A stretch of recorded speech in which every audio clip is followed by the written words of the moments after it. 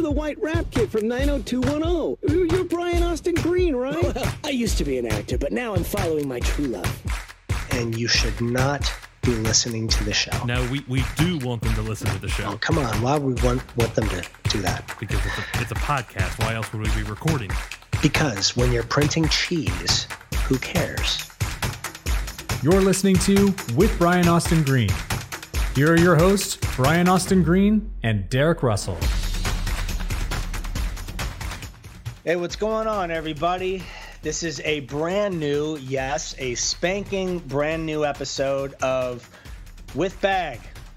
It is Friday, and Derek and I are recording this episode currently 10:05 a.m. I am your host, Brian Austin Green. This is my co-host, Derek Russell. Are you being held hostage? Like the way you had to be so specific about it made it sound a little I'm at gunpoint. Yeah. They were like, listen, make sure you tag the time. Hold the paper up. Hold the paper up so we know he's still alive. Read exactly what it says. How are you, buddy? I love that if I was being held hostage, the person that I would be reaching out to is you on Skype. Like, hey, let's record right now. They had very strict instructions. Like we had to, they wanted one more episode. So, dude, how are you feeling, man? Let me preface by saying one of the reasons that we haven't recorded recently is Derek tested positive for COVID-19.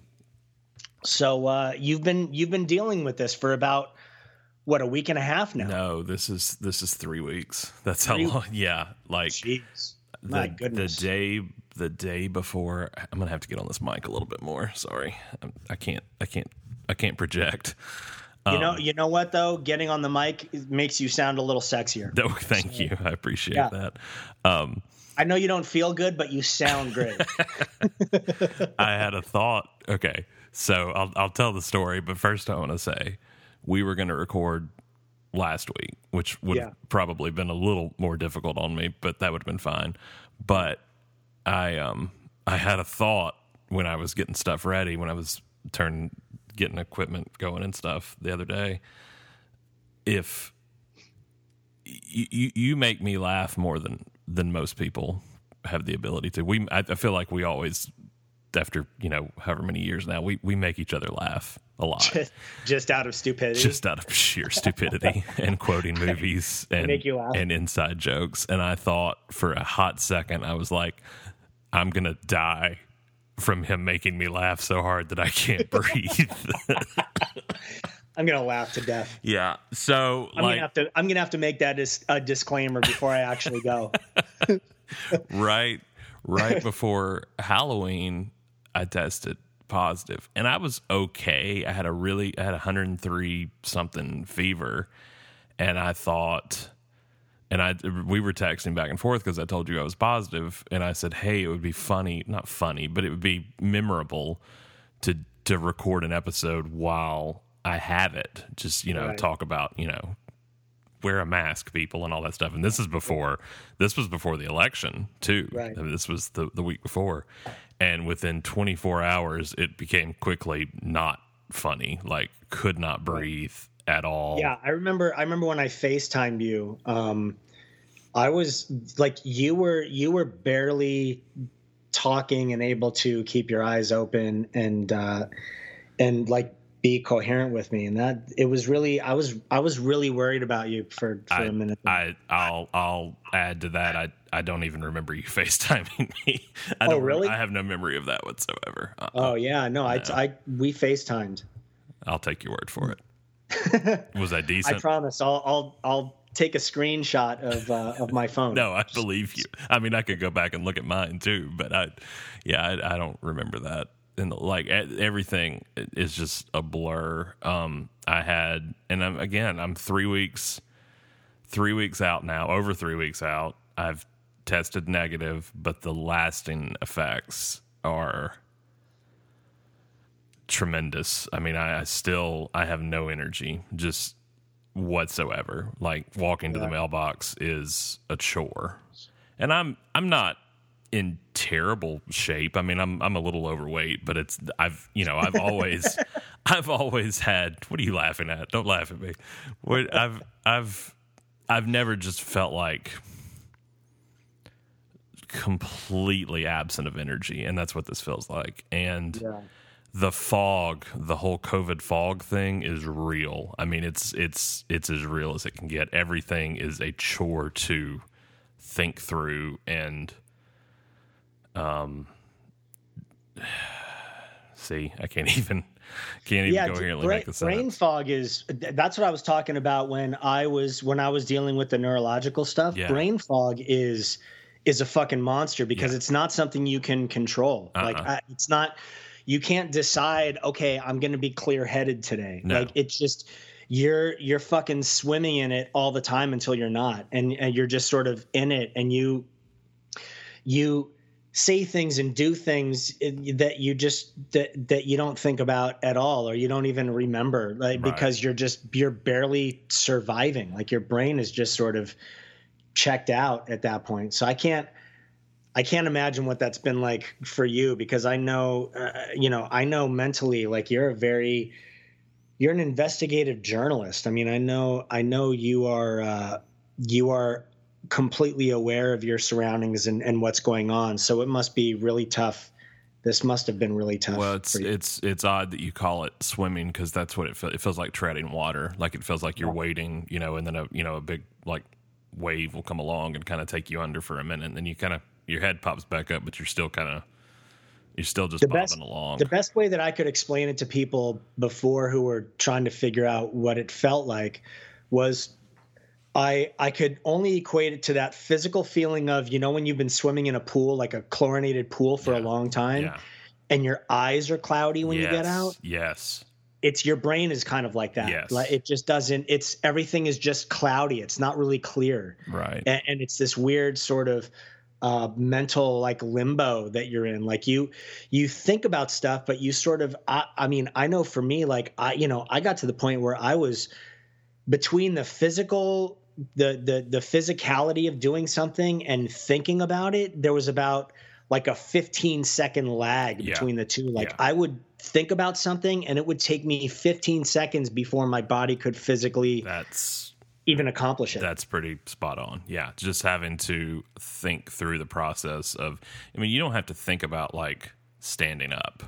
Right. I mean, there's never normally you don't. Yeah. Normally. I mean, there's no, unless you're intoxicated, it's just, you think you stand up, and now it's like a process of, like, I've got to position myself on the edge of the couch or the chair and, push myself up. It's a whole thing. And I still, when I tell you, like, during the height of my stuff, I would shuffle when I would walk because I was afraid of falling and hurting myself. Yes.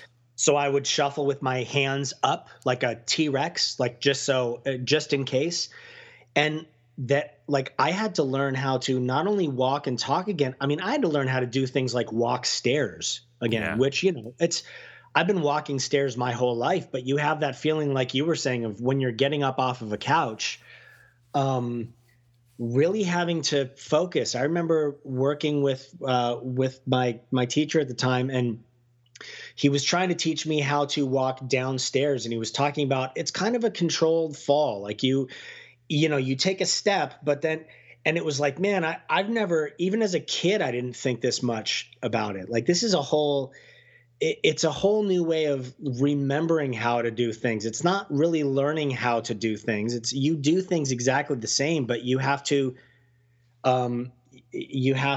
think about what it is. You have to, like, actively think about every step to get something done. Yeah. It's a chore. Everything just feels like a chore right now. I still can't.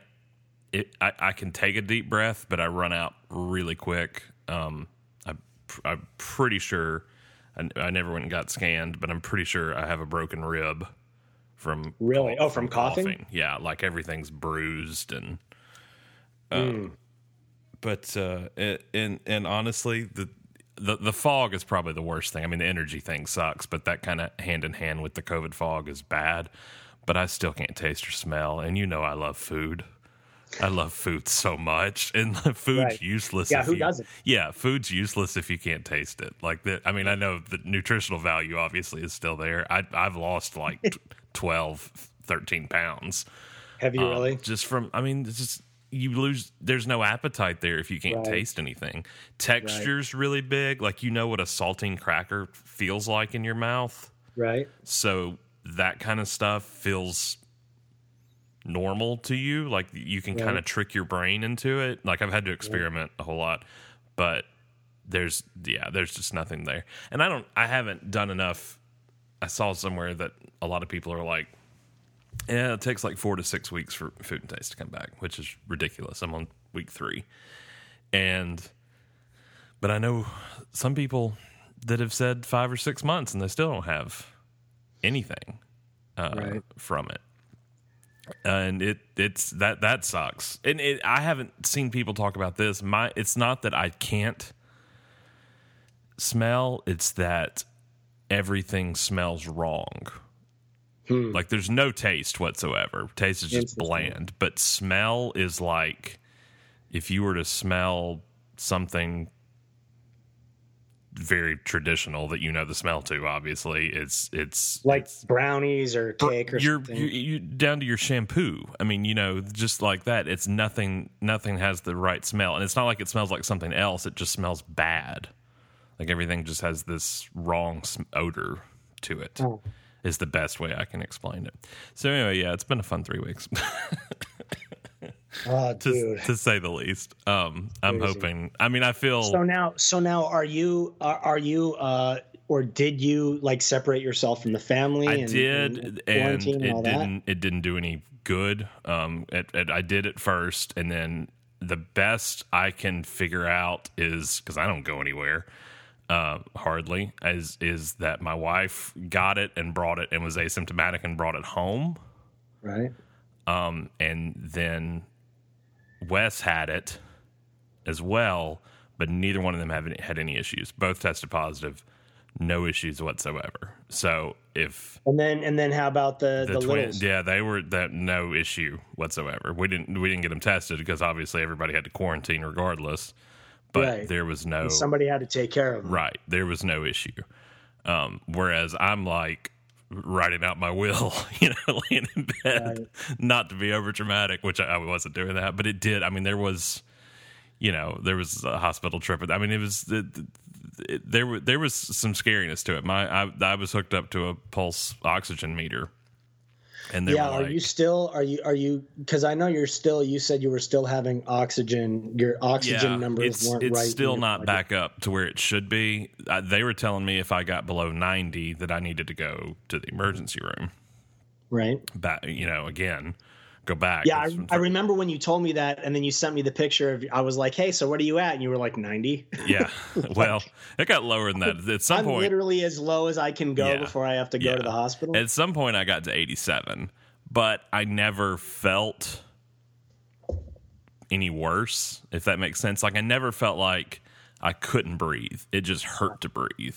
Right. There was never I'm hyperventilating, I can't catch my breath, that I'm suffocating, that kind of thing. Need help. It was it was just the soreness to breathe. It was like an elephant was sitting on me or something.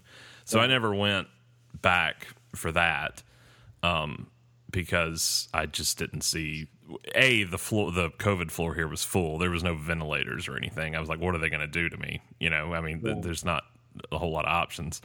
I mean, I had the meds, so I just continued to monitor it and would go if things got dire. And I never got worse than 87, 86, I think. But I'm still what not. I've always heard from people, because it is a virus that way, the worst thing you can do for it is lay in a hospital bed and just let it take over, and because that's exactly what it'll do. Yeah.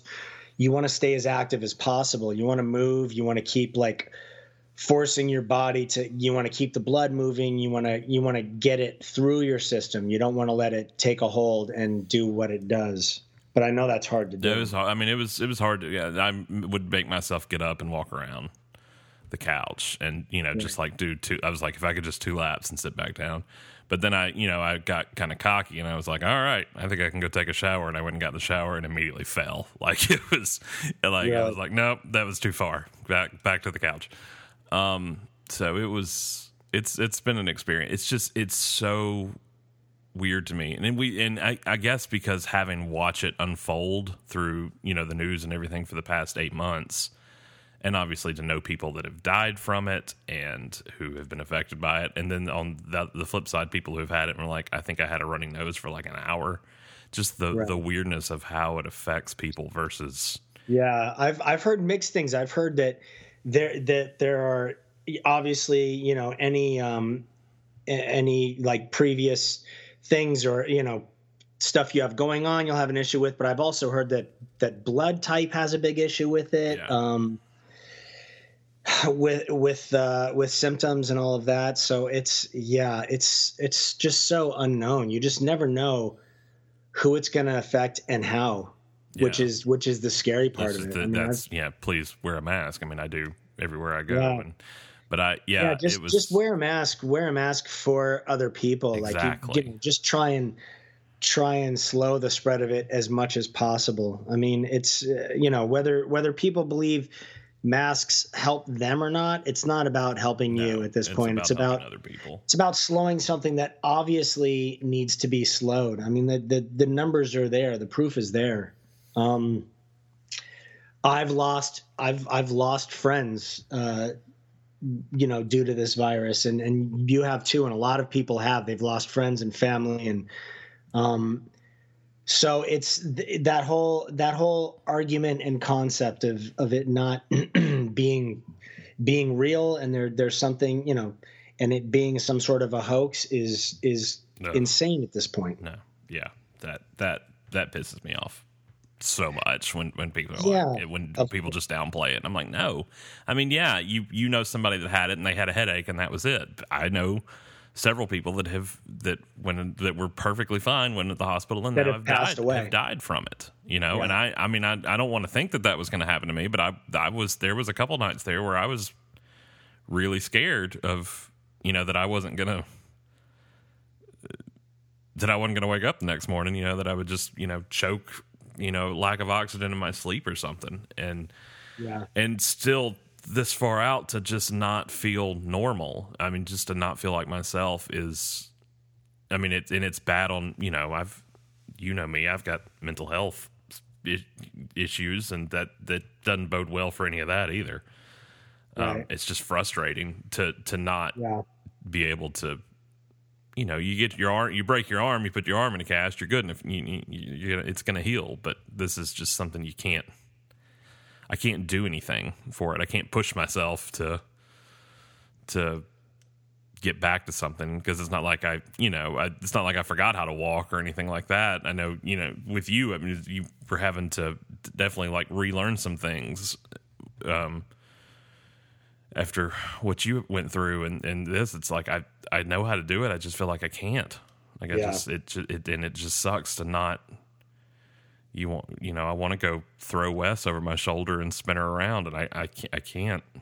Right. I can't do that right now. It sucks. Yeah, you start feeling, which is one of the things I went through. You start feeling like a prisoner in your own body. Yes, that's such a good way to explain it. And it's hard. Like I remember, back when I was dealing with stuff, because I'm like, hip hop is a huge part of my life and my past and what I know. And to hear songs and not be able to remember words or not be able to rap along to them because I just physically couldn't do it was so frustrating. It was like, I don't know. I just don't know who I am at this point. Like the things that make me are gone right now. Yeah. So then what does that leave? You know? What, as far as your mental health during that time, I mean, I know you were like laid up in bed a lot. Like how is that affecting you on a depression level?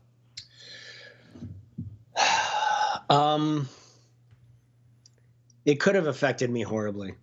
It really could have. I mean, I understand it. It's a lonely thing to go through. Not trying to make light of something or make something seem easier than it is, but it's all perspective. Yeah. It has to be. I mean, like you said, you don't have a choice in the matter. It's not like you can snap your fingers and all of a sudden you're like, I was just going through what I was going through. So it was like, I can either let it negatively affect me, or I can try which is like one of my mantras now. I try and make lemonade out of every lemon that I'm given. And I just try and make that a daily habit. And, and I really had to back during that. I mean, that was 4 years. Mm-hmm. That was, I spent 2.5 years where I couldn't really speak much at all, just listening to people. Right. And I could say a word like every 30 seconds. So I at one point I really had to make the choice of, okay, I've got to make lemonade out of this. So, if listening isn't the best part of communicating for me, this is a great time to make it the best part, because it's all I can do. So, it's you just have to make the best of what you can do. And it's like, if something forces you to slow down and just be close to the people that you're close with, it's like, looking back on it, it was one of the hardest things I've ever dealt with. But at the same time, I really had a lot of time to spend with my kids. Journey was a baby and growing up. And so I got to spend a lot of time with him. I mean, I couldn't really work, because just physically I couldn't, if I was working in an office, I could, but when you're supposed to be in front of a camera and you're supposed to look normal and speak normal and learn lines and all of that, then that becomes the hard part, in dealing with that, because those were all things that it was like, I was just trying to look in the mirror and convince myself, let alone right. however many people watched a show. Yeah. So, the situation forced me to be around the house a lot, but I haven't stopped working since I was 9. I've worked pretty consistently since I was 9 years old, and I'm now 47. As soon as 90210 was done, I went on and did tons of other things. I did like a season and a half of the show Resurrection Boulevard. I did The Wedding Band. I did Terminator. I did Freddy. I did Anger Management. I did Desperate Housewives. I did all sorts of stuff. So this was the first time where it was like, okay, this is your body and your mind are forcing you to sit and take a break and relax. And so that's it. If that's all I could do, then I chose to make the absolute best of that. Yeah. And that's all you can do. You can only make the best of the situation. You can't change the situation. How do you think you managed to keep? Give me a second. No, go ahead. I got the mute button ready in case I have a coughing fit, but I don't have a vamp button for when I can't think of what I'm trying to ask. How do you think you? You don't have a buffering button? I don't have a give Derek. I need that intermission. Let's all go to the lobby get popcorn and drinks music. Yeah. How do you think you managed to keep? You can find that now. Yeah. How do you think you managed to keep that out of the public eye? Right now, you can't blink without it being on the front cover of everything, and you went through that for so many years, just suffering, and that didn't, until you really talked about it on here. It wasn't. I mean, obviously, those of us close to you knew it, but not publicly. You had not talked about it. So, like, how do you think you managed to not have that on everything? I think at first for me it was, for the first like 6 months or so, I thought it was a virus. That's what the doctor thought, the neurologist that I was seeing. So he was like, I think this is a virus. I think it's going to pass through your system and you're going to wake up, within like 6 months and things will start getting back to normal. So I was waiting for that. So it was like, there's no reason to talk about that. Because I don't want to alarm people, and I don't want, like, if I'm an actor and, we have to have insurance and all of that. And I don't want to have people think that I can't do it. Right. I just can't do it right now. Right. But then after that, it was it was a lot of embarrassment for me. I mean, it was a lot of like, when you do something your whole life and then you can't, it's the embarrassment of, I don't want to be around people because they're going to see what I'm going through. And I didn't want people to pity me for it. Or like, I didn't want the situation to be looked at that way. I didn't want to be dealt with that way. There were some people that I was friends with that I ran into during and haven't really talked too much since. So, it's people don't completely know how to deal with it, right. Understandably. Right.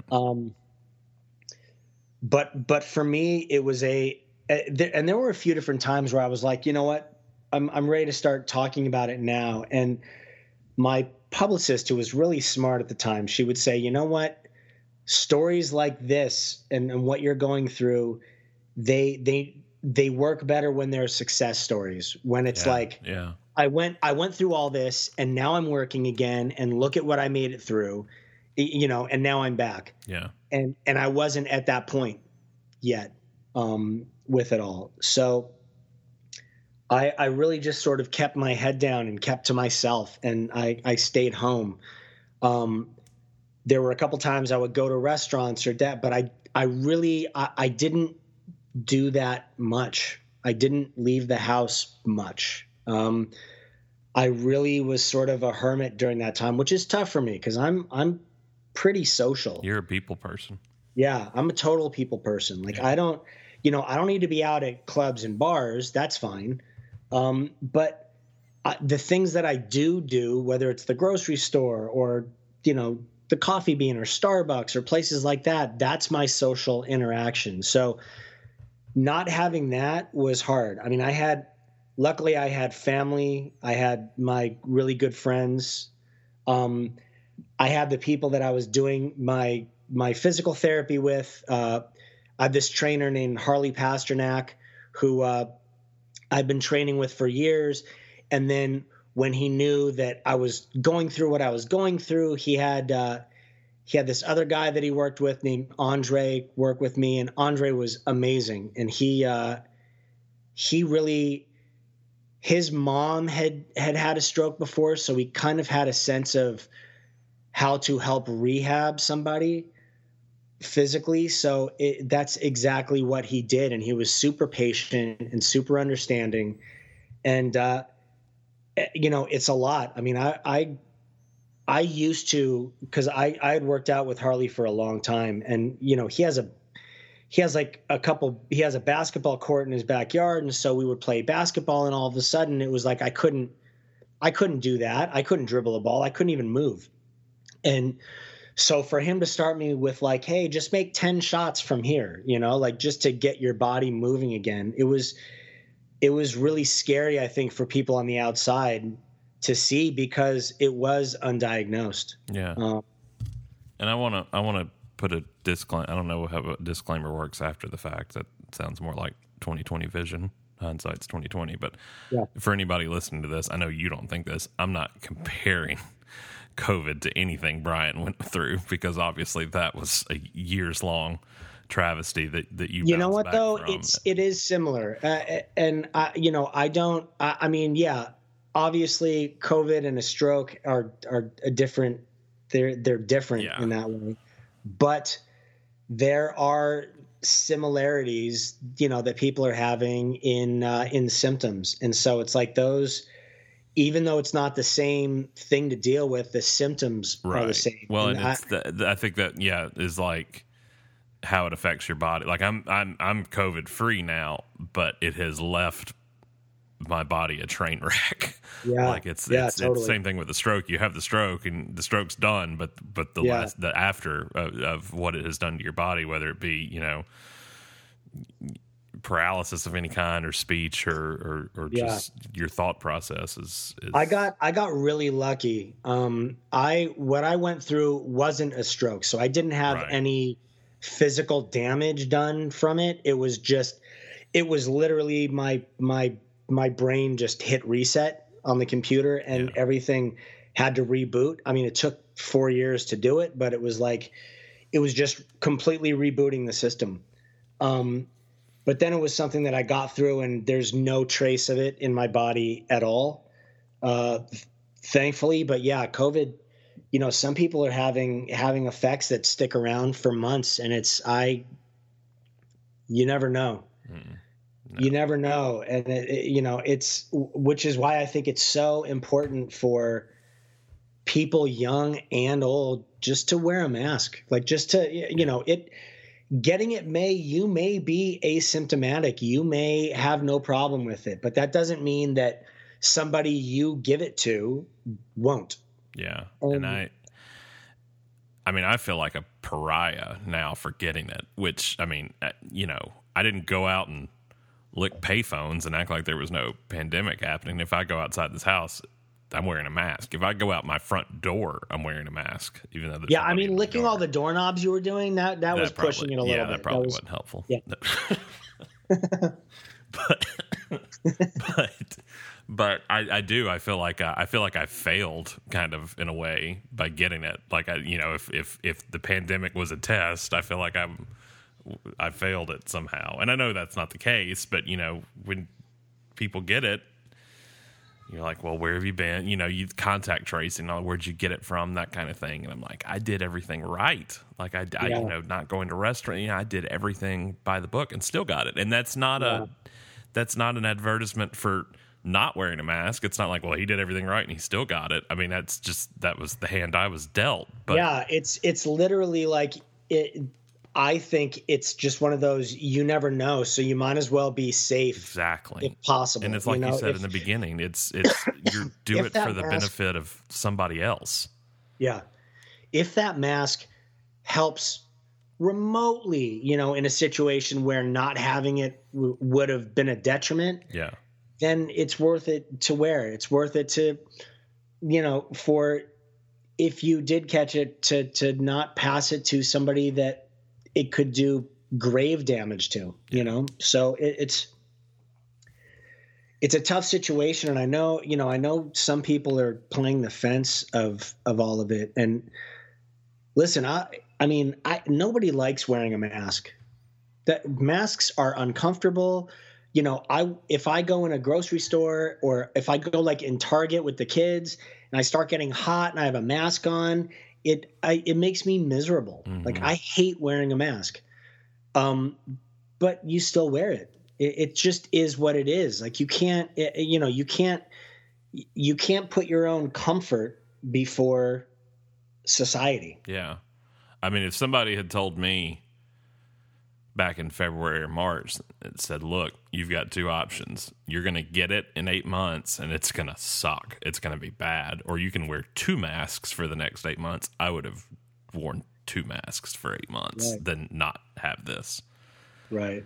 I mean, it's what I was telling the doctor when I went. They were like, or when I went back, they were like, how did you feel in general? And I was like, because they were calling daily to check on me from the clinic, and I was like, I would have rather, you know, I couldn't stand when people were saying it's just the flu. You know, that's the go-to politicizing of it is it's just the flu. I'd take 3 flus over this, because at least I knew I, you know, would bounce back quicker than what I have. So that was all very depressing. Let's talk about happy things. Hey, let's talk. Have I even talked about Masked No, Singer? because Well, okay, No. so here's what I think happened. I knew, but when we were recording the last time, you had not been revealed yet. The show was on, and you were performing, but the reveal had not happened. That you were a 7 foot tall giraffe. Right? Yeah. Damn, we're good. Yeah. We are really good.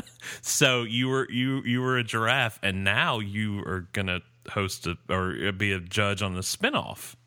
Yeah. So Masked Singer. it's a spinoff of Masked Singer. It's called Masked Dancer, and which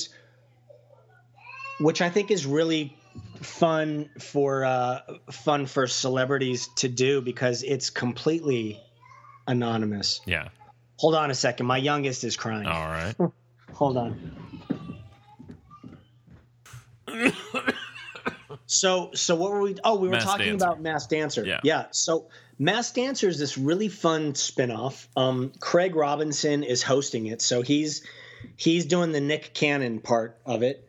And then the panel is myself and Ken Jeong and Paula Abdul and Ashley Tisdale. And Go ahead. it's a really fun show. Like we just finished the first season of it, and we had a really, really good time, and it's really cool. Just because you sort of have this idea, you think that it would be really hard, and we all thought it would be really hard. Like, how are we possibly going to figure out people in costumes? Right. Because they're dancing. Right. You're not hearing their voices like you do on the other show. Right. But you know what, though? I think the voices in the other show throw you off a bit. I think a voice can almost be a red herring.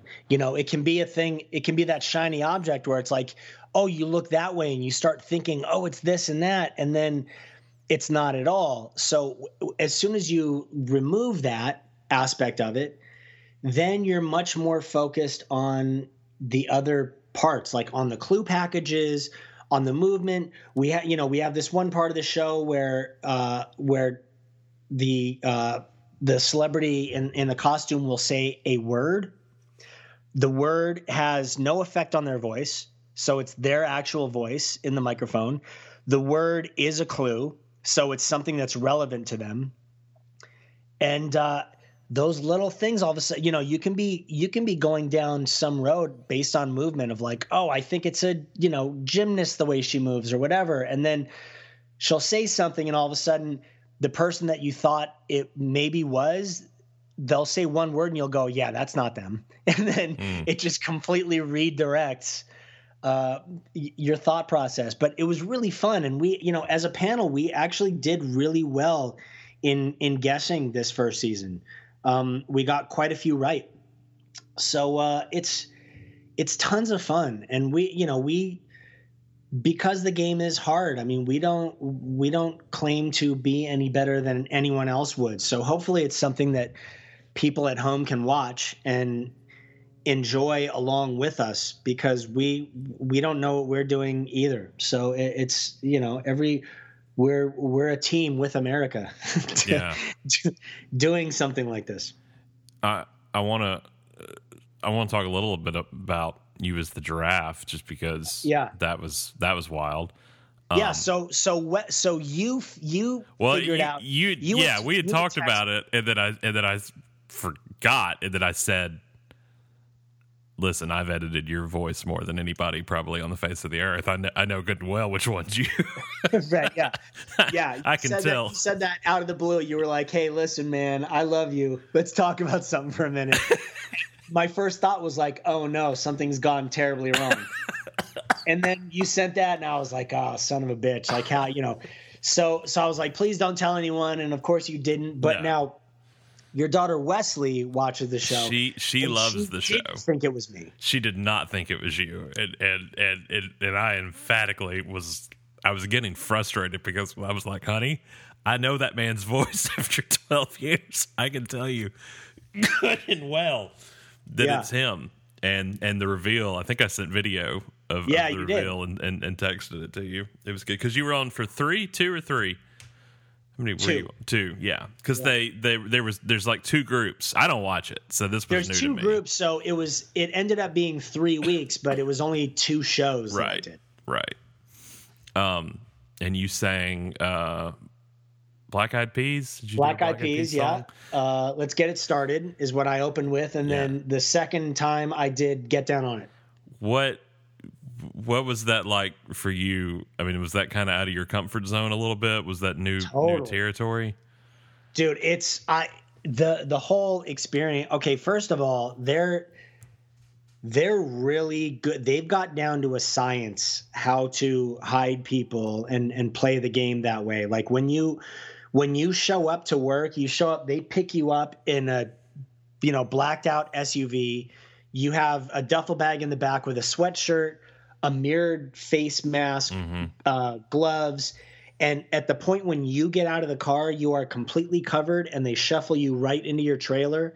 And unless you have your costume on, you're not out of the trailer. You're in your trailer all day long. Having that costume, I can't express enough how much of a hindrance it is in just moving. It just like it's. And you were like the tallest one ever, I think they said. 8 feet tall. 8 feet. Yeah, the tallest costume ever.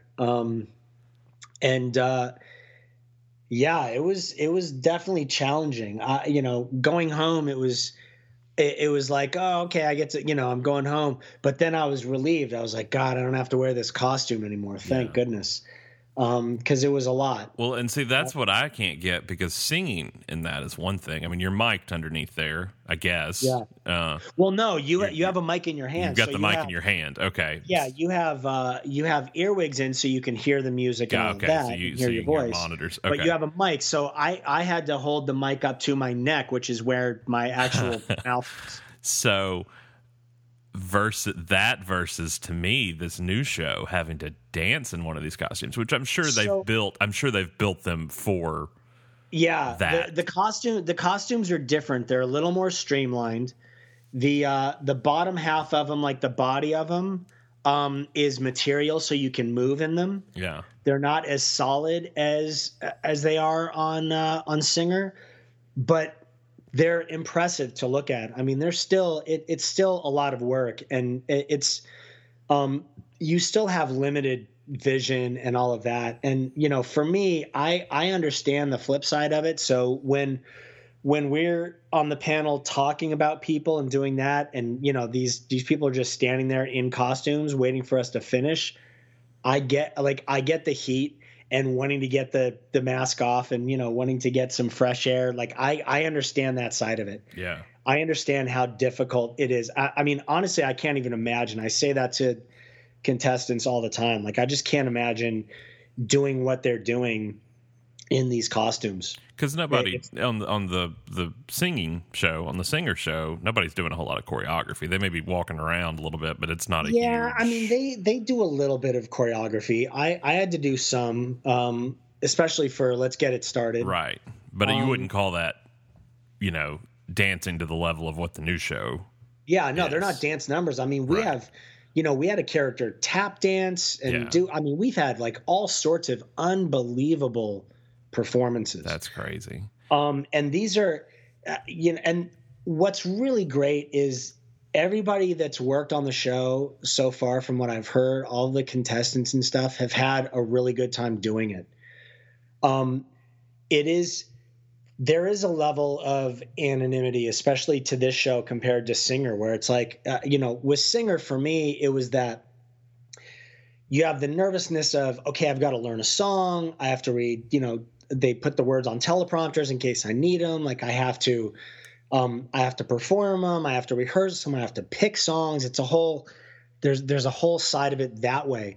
When you're just dancing, you're completely anonymous, aside from like the one word you say, each time during the clue, the guessing and everything from the panel. So it's got to be a really cool experience too, if you've been somebody that's been in the public eye for a long time.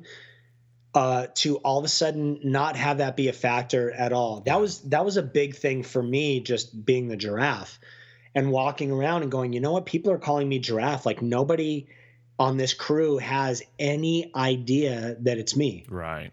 So except for like the executive producer and a couple of choreographers and my singing coach and the guy that does the music. Yeah. I mean, the director of the show didn't even know it was me. That's wild. Yeah. And obviously you didn't really have to do... Everybody calls you giraffe all day. You didn't have to do hair and makeup, so... No. You don't have to do hair and makeup. You don't have to... It's a completely different animal. It's a totally different way of working. No pun intended. So it was really fun for me. And I know I know most people that have done Singer have had a great time, and the track record now with Dancer is people seem to be enjoying doing that also. So it's good. I think we're on the right track with what the show is, and it's enjoyable. And I think people, especially right now, while they're at home and dealing with all this, they need as much family fun as they can possibly get, and this show is that for sure. Now you were on stage with Clint Black and like Terry Bradshaw. Like, do you guys know who's in the other? No, we have no idea. Like I'm a huge Busta Rhymes fan. Yeah, and he was the one that was that they unmasked the week before me. Yeah, and I remember I was in my trailer getting out of my costume, and I was watching. The only thing you can watch in your trailer is a live feed of the show. And so we're all up on stage, and I know, okay, Dragon, you're going home. Nobody knows who anybody is. Everybody, all we can do is wave to each other. We have no idea who's in costumes. So then I was in the trailer and getting undressed, and I was watching this live feed, so I was really excited to see who it was that was in the costume. And I had no idea until it happened. I had a producer come and say, "Hey, your car's ready." And I was like, "Wait, I just want to see this. I want to watch this unveil real fast." And she was like, "Oh no, they're going to cut your live feed." And they did. Oh, so no. I had no idea, except I had heard him speaking earlier in a different, like, changing tent, because you have this changing tent area backstage. Yeah. And I heard his voice, and I was like, man, that sounds a lot like Busta Rhymes. That's funny. And I mean, he has a pretty distinct voice, but it's curiosity. Like, who is the sun and who is Popcorn and who were the Snow Owls? It was insanity because nobody knew who anybody was. It's not like you could walk around and talk to anybody. Right.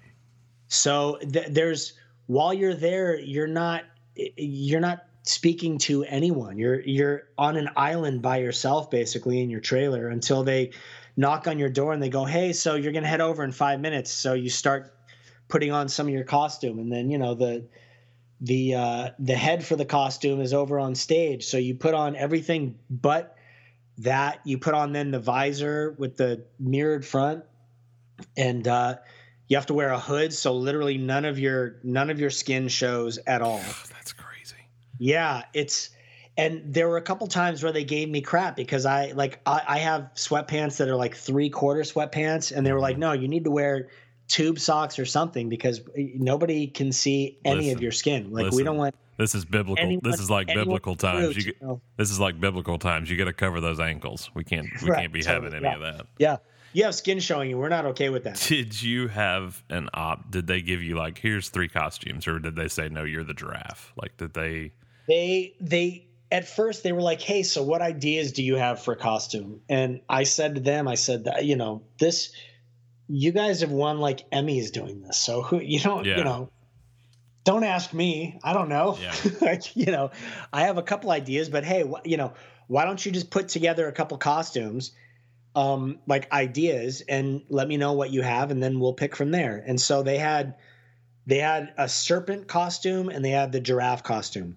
And I just really liked the giraffe, and I was like, let's do it. Yeah. And it's funny, like, you see the drawing of the costume and you go, hey, that looks really cool, but you don't think about like, oh, it's gonna, I'm gonna have to wear a a head on the costume that's, you know, like 3 feet tall. Like it's not, you don't think about any, or 2 feet tall. You don't think about that until all of a sudden you're moving around in it and you're like, God, next time, you know, I wish I would have picked a costume that was my size, like that I could move in easier. Yeah. But it was a really cool experience, man. It was really fun.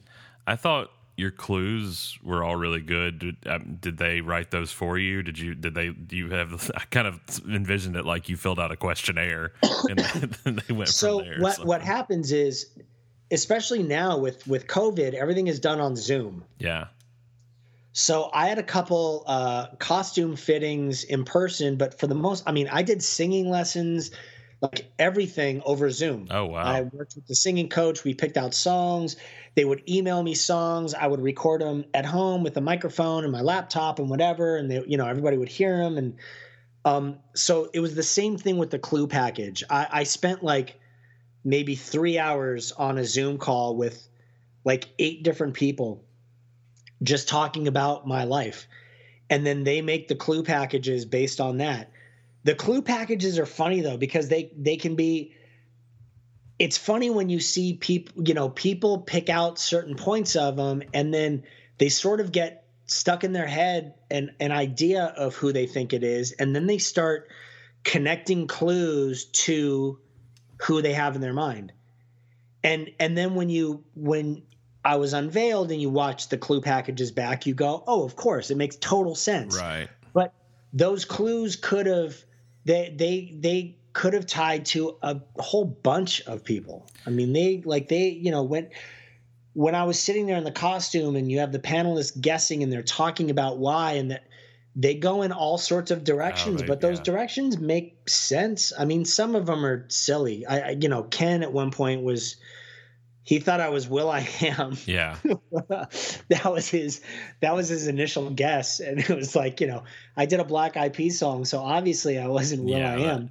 I thought Ken, was it Ken or it may have been Joel McHale that thought that Jason kept saying Jason. And I was like, holy crap.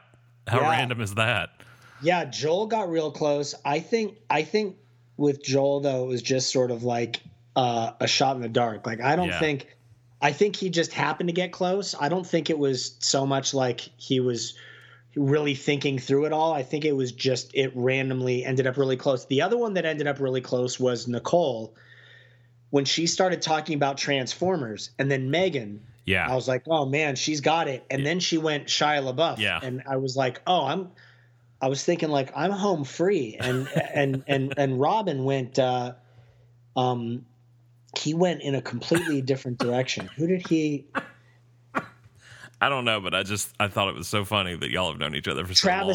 Travis Barker, that's right. I know. Yeah, I know. I've done the Grammys with Travis, and I know him, and I know how he walks, and I was sitting there going, dude, it's, you know, my voice. You said it in the first episode, like, you know, that voice is really familiar. Yeah. Just stay in that lane of what you know. Like, don't get into walk, because it could be.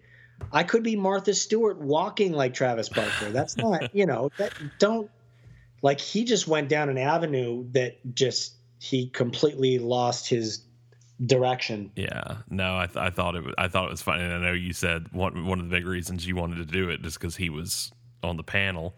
Yeah. But the reveal with him was good just because you guys have known each other since you were kids. Yeah, totally. Yeah, it was funny. It was funny. I had seen him like a week before that reveal. I had gone up to because he lives right around the corner from me. Oh, really? So I'd gone to his house because he's recording and working on stuff. And so I went and hung out with him. And I was actually going to text him the day of the reveal and just be like, hey, what's going on? You want to hang? Knowing that he couldn't. Oh. Just to completely throw him off. Like, no, you know, him have to tell me, no, I've got to go to work. And me be like, oh, okay, well, maybe tomorrow. Like, there was no. That's funny. I really was trying to throw him off. But then didn't. But I was going to go that route if I had to. I'm glad the new show has Ken. I really, Ken and Joel were on one of my favorite shows, Community. On Community. And they are so funny. Ken is great. Ken is really, He's really quick. He's really self-deprecating. You know who else is really great too is Craig. Craig's hilarious. Craig Robinson. Like it's the more on the first season we involved him in stuff, and we spoke with him, the better it got, because he's funny, man. It's a really good panel. I mean, everybody is on their game. Like Paula and Ashley are really funny.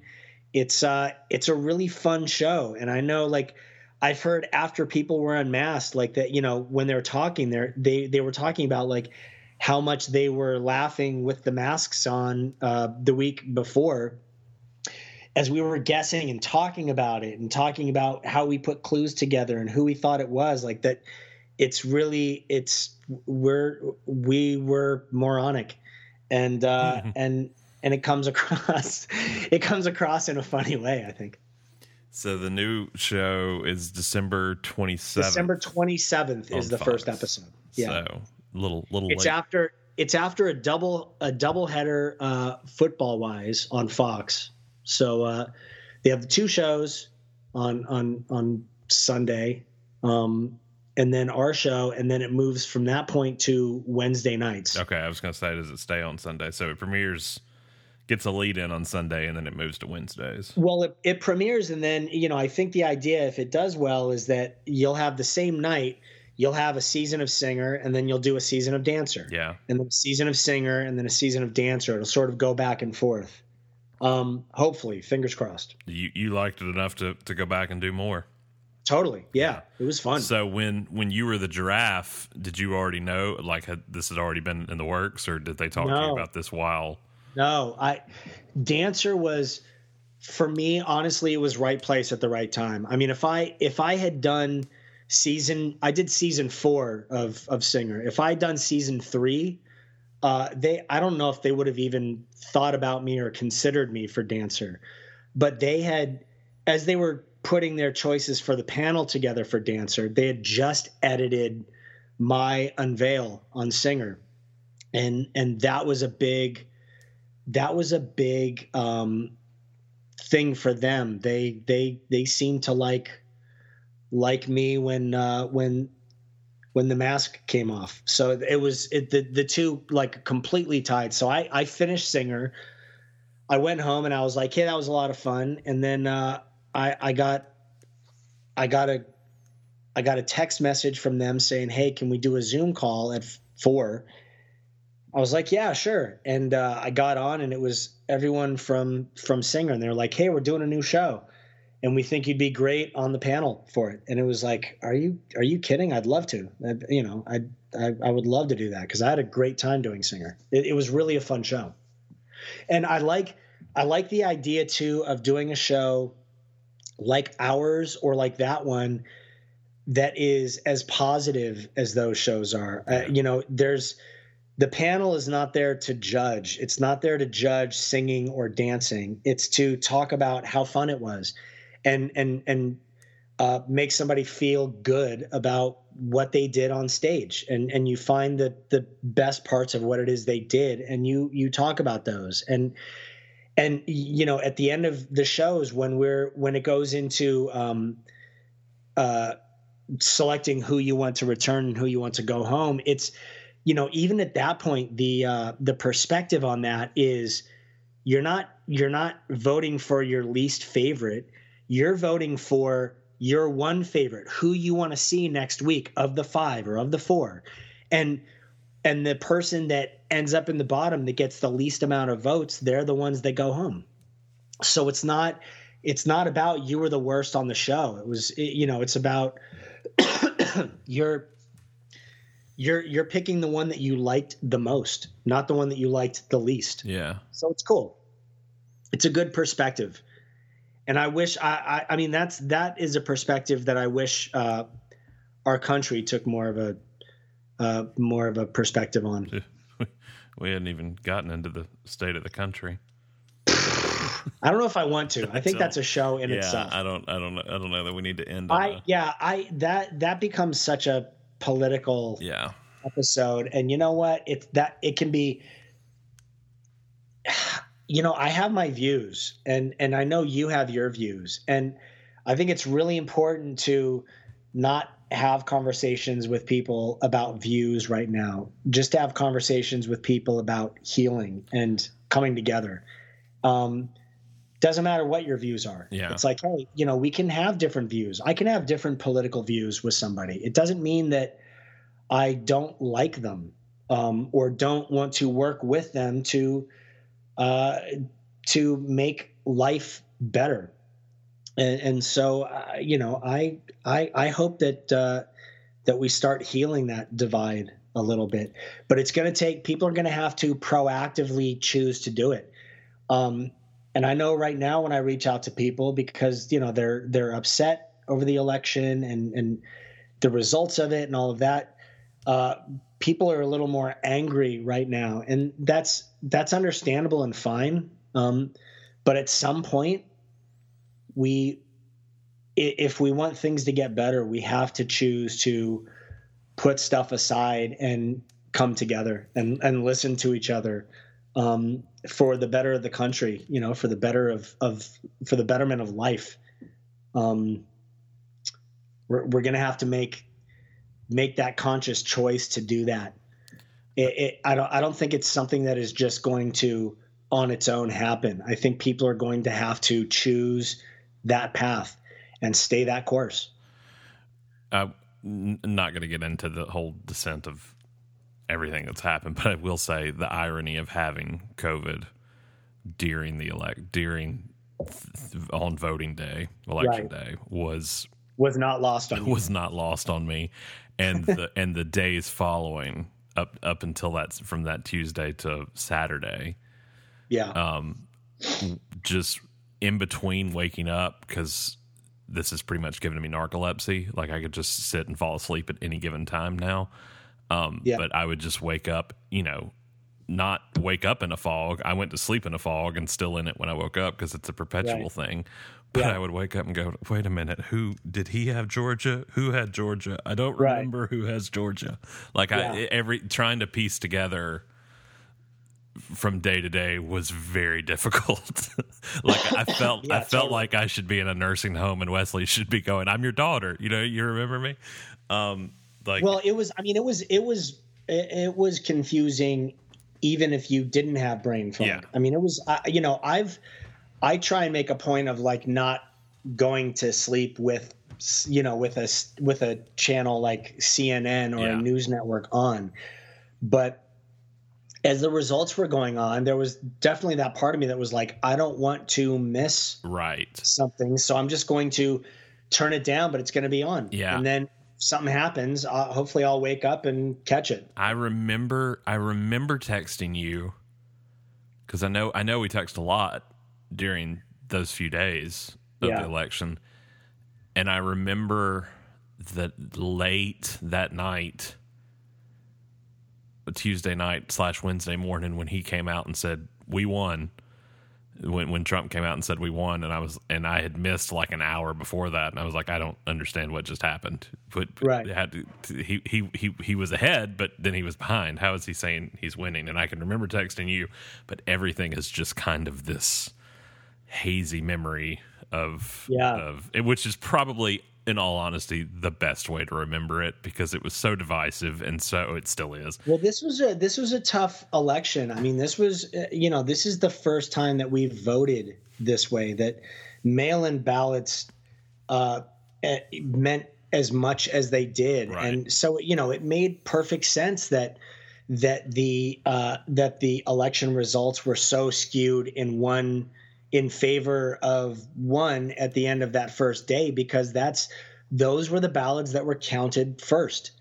The people that showed up that day to vote.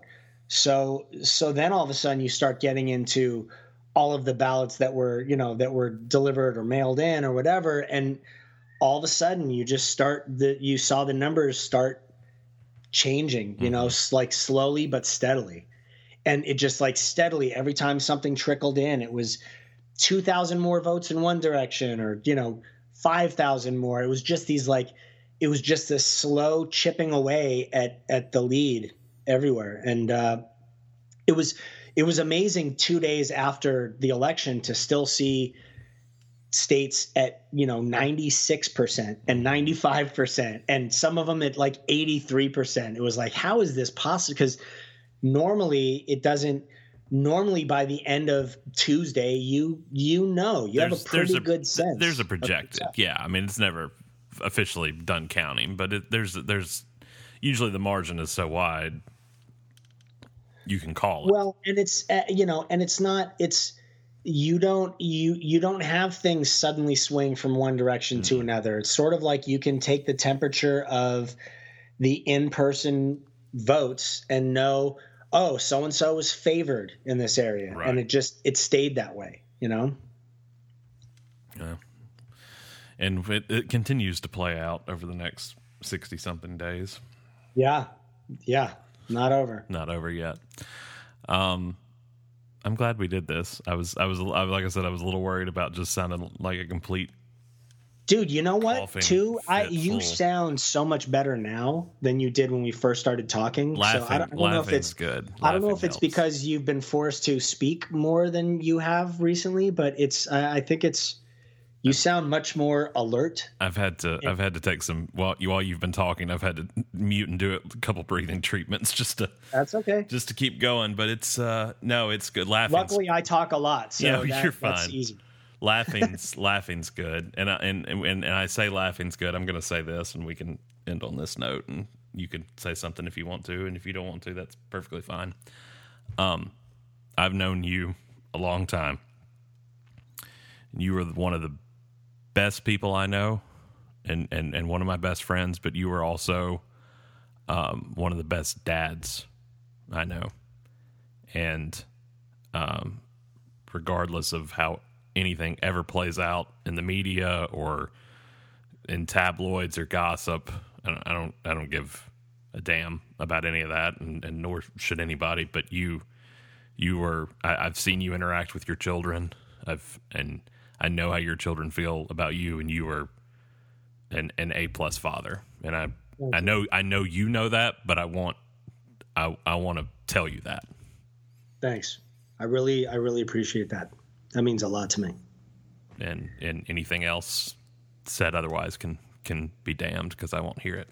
So thanks, man. So we're gonna end on that note, because I have to take a nap now. Yeah, right. Yeah. Because that's all I had in me for today. I'll see you on Saturday. Withbagpod.com on the internet's where you can find us, and Apple Podcasts and Amazon and Google and all those places where you can subscribe. And we may, for the people that were afraid that we were done, that we weren't doing the podcast anymore, have no fear. We are still here. Was that a thing? Did people think we were out? Yeah, some people were like, "Hey, are you guys done doing the podcast?" No. The reports of our death have been, reports of my death have been highly exaggerated. They've been a bit over exaggerated. No, Brian has to, if at my funeral, Brian has to record a podcast for the eulogy. So, Right. It'll be a live one, though. It'll be a fundraiser. For what? It'll be the Derek Russell Flower Fund. Oh, okay. For your funeral. Yeah. Who paid the florist? And we're going to get back to more regular schedule, hopefully. Dude, continue to feel better. To anyone out there dealing with this, or with anyone in their family dealing with it, stay strong, stay positive. Absolutely. And wear your mask. Yeah, and wear a mask. And hopefully we're seeing light at the end of the tunnel now with the vaccines becoming available. So we'll hopefully we'll see what happens into the new year. Yeah. But we still got a ways to go. But we'll be here with you to at least distract you a little while during that time period. Bye, everybody. We'll try. Yeah. Bye, everybody. Bye, everyone.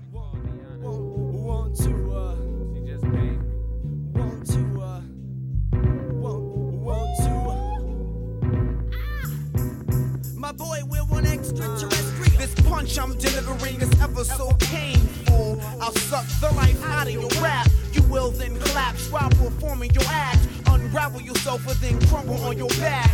stiff as a stick as I flip exquisite techniques. You left trembling for my unique way of MCing. Maximize human being. When extraterrestrial means more than what you seeing. I'm more than meet your body, plus more than meets the eye.